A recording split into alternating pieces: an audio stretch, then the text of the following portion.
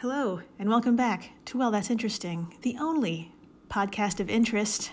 I'm one host, Jill Chacha, and I am with the amazing, tea-drinking Marissa Riley. Thank you. I am here, and I guess podcast of interest, I guess that makes us suspects. Yeah, I should have thought about that before saying those words.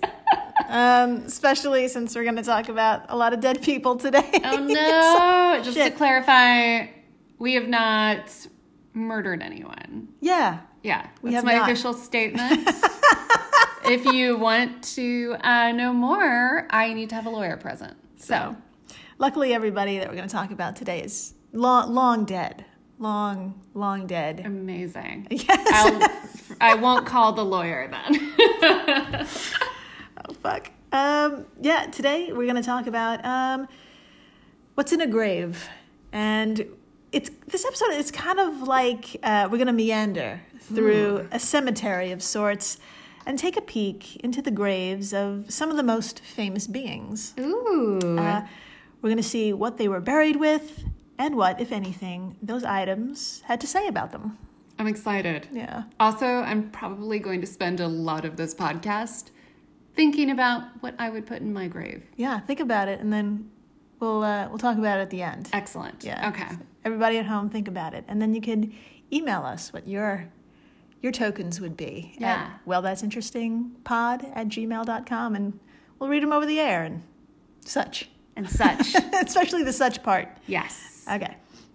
Let's start today's mostly lighthearted show with probably one of the most famous kings of Egypt, Tutankhamun. Picture it. It's 1925, and British archaeologist Howard Carter found himself opening one of the greatest mysteries to follow King Tut. Within his lavish tomb, a curious, undecorated box was found. Within it contained two miniature coffins, each placed side by side, head to feet. Yeah. The only identification included a clay tablet, which had the markings of the royal family seal, and the seal does not fuck around. It's a jackal standing over 9 captives. Oh my God. It's so intense. There's a lot to unpack there. I won't unpack it today. No. I'll just unpack it during my nightmare tonight. What a family fucking crest. The coffins themselves had a simple engraving that stated the Osiris. Ooh. Mm-hmm. Pried open, they revealed something quite shocking. The boy king was buried with his 2 stillborn daughters. Oh my God.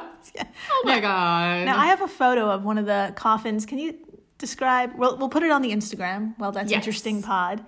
But just for funsies, describe this coffin. Now that I know what it is, I can kind of gauge the size. So it looks like I think everyone's seen like a photo of the King Tut sort of a sarcophagus. Yes. Is what you would call it. Yeah. So it has like a similar head. So a big gold face and kind of I guess it would be a headdress or what they would wear on top. But then the rest of it does look like a classic horror movie mummy. And it's tiny, and it's just sort of like a little body. It is. It is a little body. You gotta look at this picture and then just think about it, and then stare off through a foggy window and think about it some more. There you go. Now, when the girls were brought in for scanning, it was revealed one girl was a mere 11.8 inches in height. Oh. I know. And estimated to be around 5 months. Oddly, she wasn't mummified.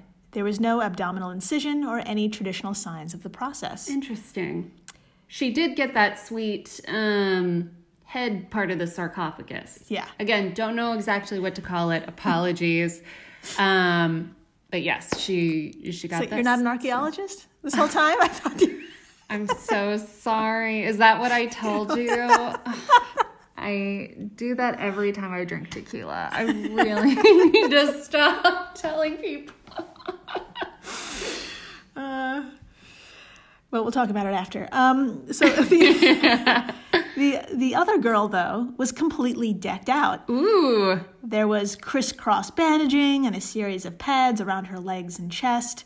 Under the pads were delicate fibers, which wrapped a slightly larger body, about 14.2 inches in height. Oh, I wonder, does that make her more special? Because she's a little bit bigger? We shall see. Ooh. So she was also embalmed, quote, for the skull had been packed with salt-soaked linen inserted through the nose, and an incision made in the groin to introduce more salted linen before sealing the opening with resin, end quote. And that is from our source today for this section, ancientorigins.net. Her eyebrows and eyelashes remained intact, and it was originally believed she was about 7 months old. Oh, okay. So she'd spent some time on the planet. Perhaps. So a lot of questions came up. Like, were they from two different mothers? Were they not related at all? And were mere, like, air quotes, pure vessels for King Tut to inhabit in the afterlife? Doctor... yes, of course. Yes. That option. Forgot about that one. Dr. Robert Connolly, an anatomist, got a hold of the girls back in 2008. Oh, wow. And he believes, quote, the two fetuses in the tomb of Tutankhamun could be twins, despite their very different sizes, and thus fit better as a single pregnancy for his young wife. This increases the likelihood of them being Tutankhamun's children. I studied one of the mummies, the larger one, back in 1979, determined the blood group data from this baby mummy, and compared it with my 1969 blood grouping of Tutankhamun. The results confirmed that this larger fetus could indeed be the daughter of Tutankhamun, and we believe that they were twins and they were both his children, end quote. Connolly also determined that the twins died from, quote, twin-to-twin transfusion syndrome, where the blood flow to the twins is unequal, making one grow much larger than the other. It was a syndrome that both children would have been unlikely to survive in ancient times, end quote. It also didn't help that the girls were a product of a long line of interfamily breeding, if you will. It's theorized Tut was the son of his father and his aunt. Oh, God, that's right. That's right. You may have let that information slip a couple days ago. I had to say something. I had to tell someone in the room. You did tell me, and it was fitting because I was watching The Crown and thinking very deeply about the English lineage. Oh, yeah. As far as how they, bred in the family, to put it in a phrase. But this takes it whole new level. Just whole new level. Brother-sister situation. Not even trying. Not even a cousin. Just oh, hey, you. It's like, let's do it. So he was the son of his father and his aunt. And I'm going to butcher her name. His wife, Ankesanamun, was, you guessed it, his half-sister. Oh, God. You guys. So. They needed like an Egyptian, like Tinder or something. Yeah. Just a couple of tablets. Bring some tablets. Someone puts them like on a donkey's back and carries the tablets through town. There's a little stick figure. No, actually, there's the beautiful Egyptian paintings. All right, we're going to figure all this out. You know what? We're going to go back in time. We're going to go back in time. We're going to fix this. And we're going to fix this. And just ruin everything. So this all certainly has the makings of a truly disturbing Netflix drama, and the series would end with, perhaps, a mourning father whose last request was to be buried with his only children. Now, that was sad, but I promise, after this commercial break, we're going to talk about some modern folks being buried with some heartwarming shit. Yeah. Stay tuned.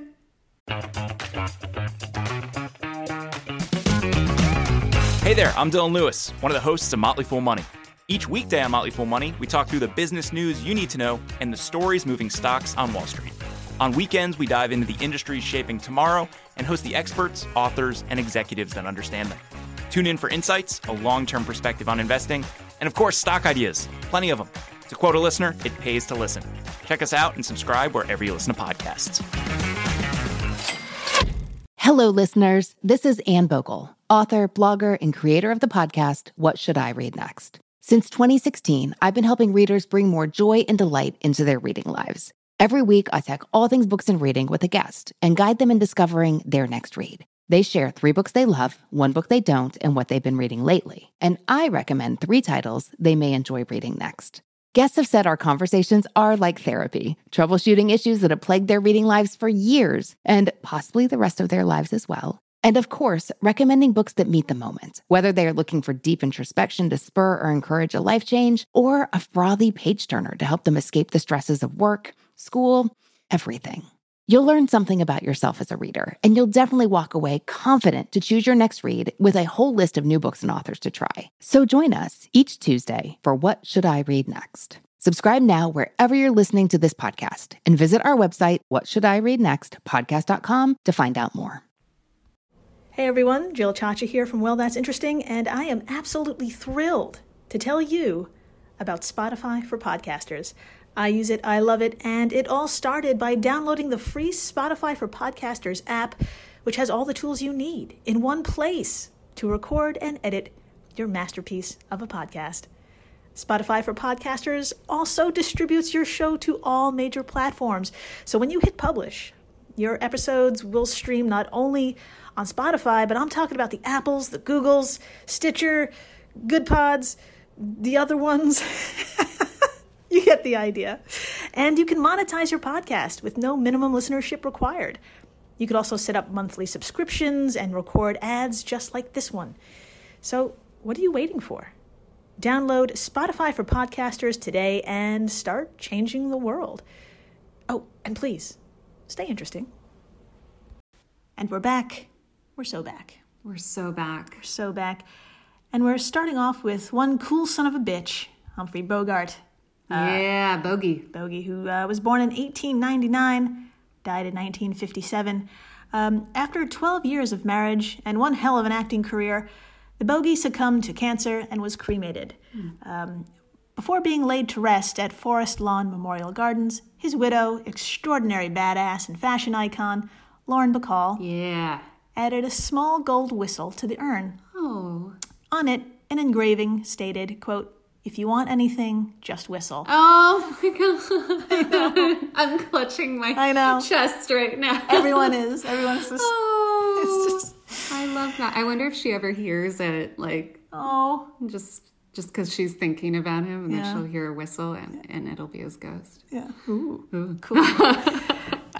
Humphrey gave this whistle to Lauren years earlier, and she held on to it ever since. The quote itself is a reference to the 1944 film To Have and Have Not, the first movie the two actors starred in together, and the film where they first met. I didn't think it could get cuter, but then it did. And then it did. Wow.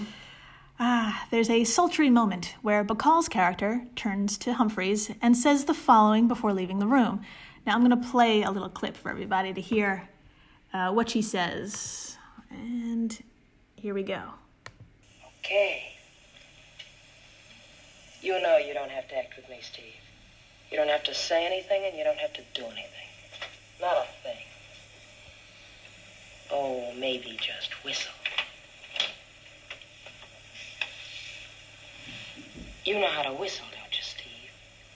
You just put your lips together and blow. And there you go.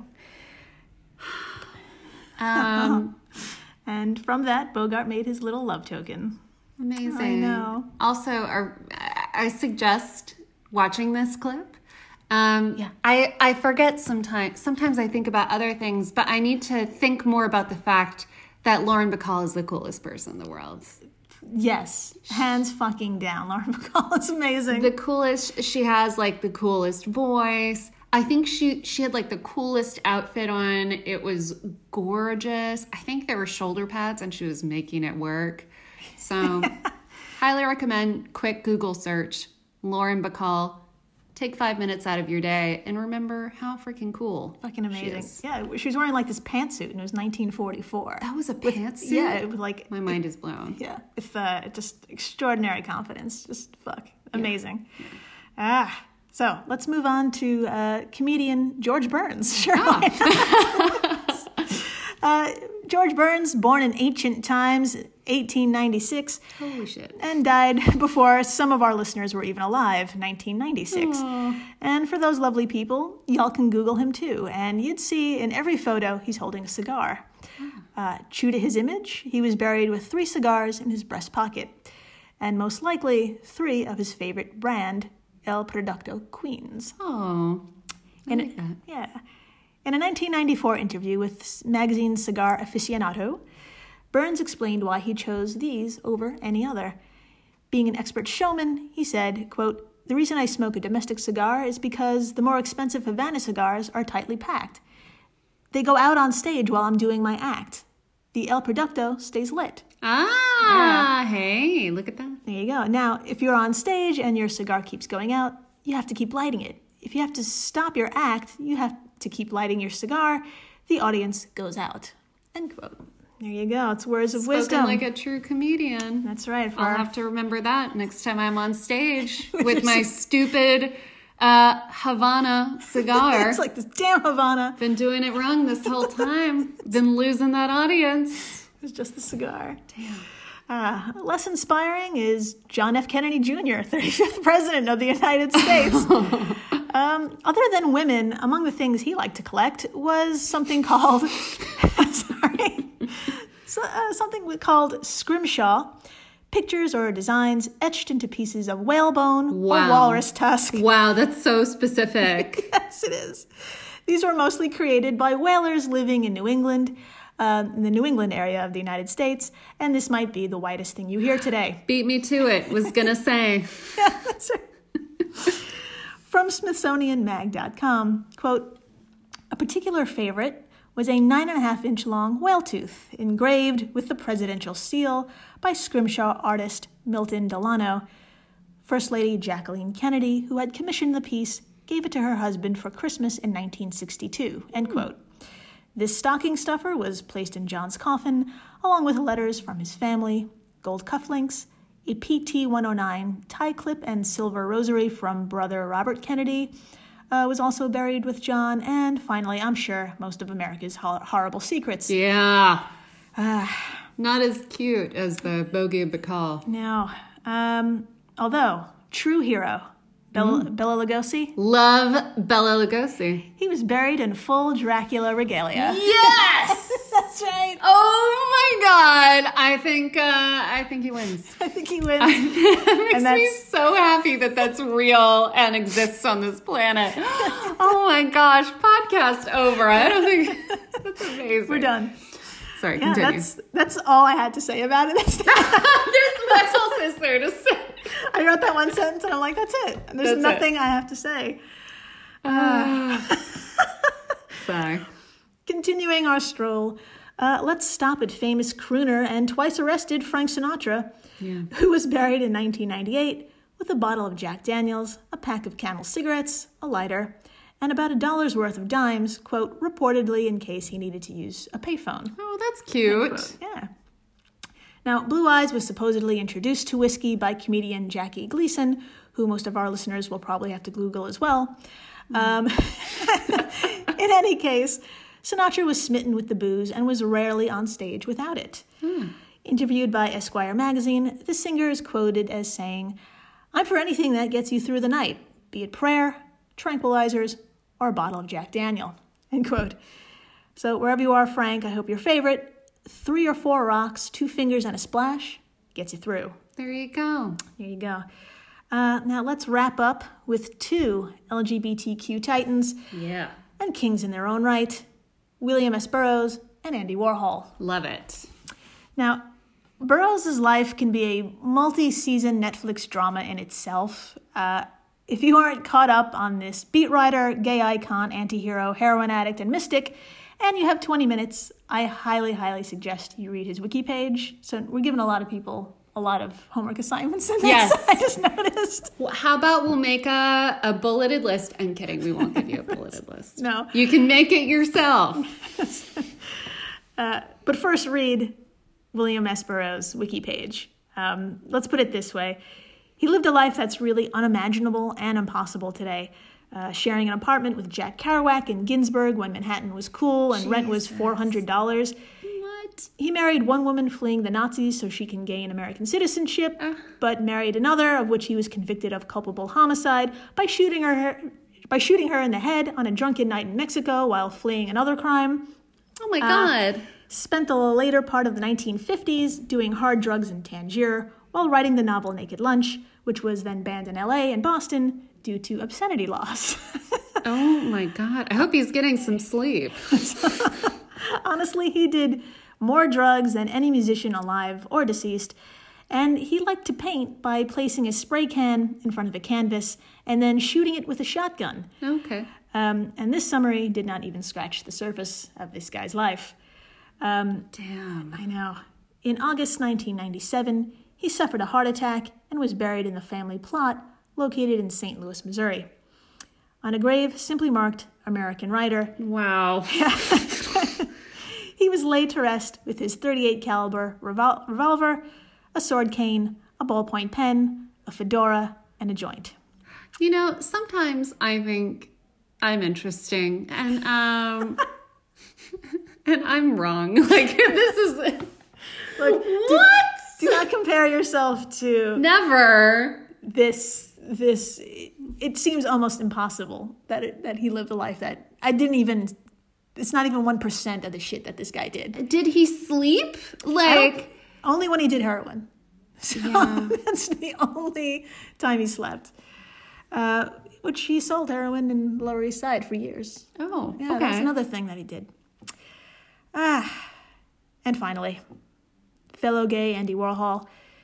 Somehow a bottle of Estee Lauder perfume ended up with him for all eternity. Amazing. Did he even like it? Some say the icon was holding it at the time of his burial. Others say a friend tossed it into his coffin. Either way, it makes sense that this little something was what he was buried with. Oh. In his book, The Philosophy of Andy Warhol, From A to B and Back Again, he admits, quote, "Sometimes at parties I slip away to the bathroom just to see what colognes they've got. Love this. Also do it. Sorry, continue. I never look at anything else. I don't snoop. But I'm compulsive about seeing if there's some obscure perfume I haven't tried yet, or a good old favorite I haven't smelled in a long time. If I see something interesting, I can't stop myself from pouring it on. And then for the rest of the evening, I'm paranoid that the host or hostess will get a whiff of me and notice I smell like somebody they know. I really love wearing perfume." I think every single sentence, every single moment in that paragraph you just read is disgustingly relatable. Yeah. Yes, everything from the snooping. It is snooping, Andy. That is snooping. Sorry, buddy. If you have to open a drawer, you are snooping, and people keep shit in drawers. And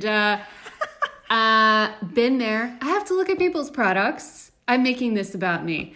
And the anxiety that comes with it. Of course, you're going to try something. You can't not There you go. try something, especially in a rich person's bathroom. Oh, you have to. Love a rich person's bathroom. I have to smell all of their candles because those candles are like hundreds of dollars. Yeah.